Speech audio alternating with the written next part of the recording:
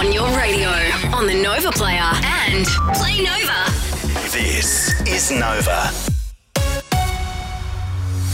With your 6:30 news headlines, good morning, I'm Emma Duxbury. Whistleblowers at one of Queensland's busiest hospitals say they fear legal action due to a massive backlog of radiology scans. More than 50,000 scans are awaiting reports at Gold Coast University Hospital, meaning people could be living with undiagnosed cancer and other life-threatening illnesses. Queensland Health says it will take 2 to 3 months to clear the workload.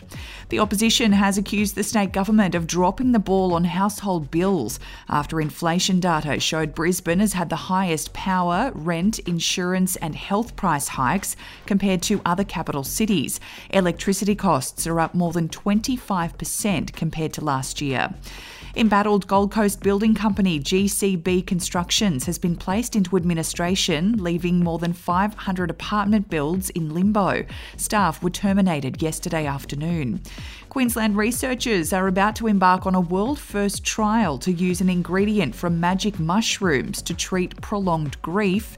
And singer Zara Larsson claims music industry bosses touched her funny and abused their power when she found fame at a young age. The Swedish singer has revealed she now refuses to work in a room with just men.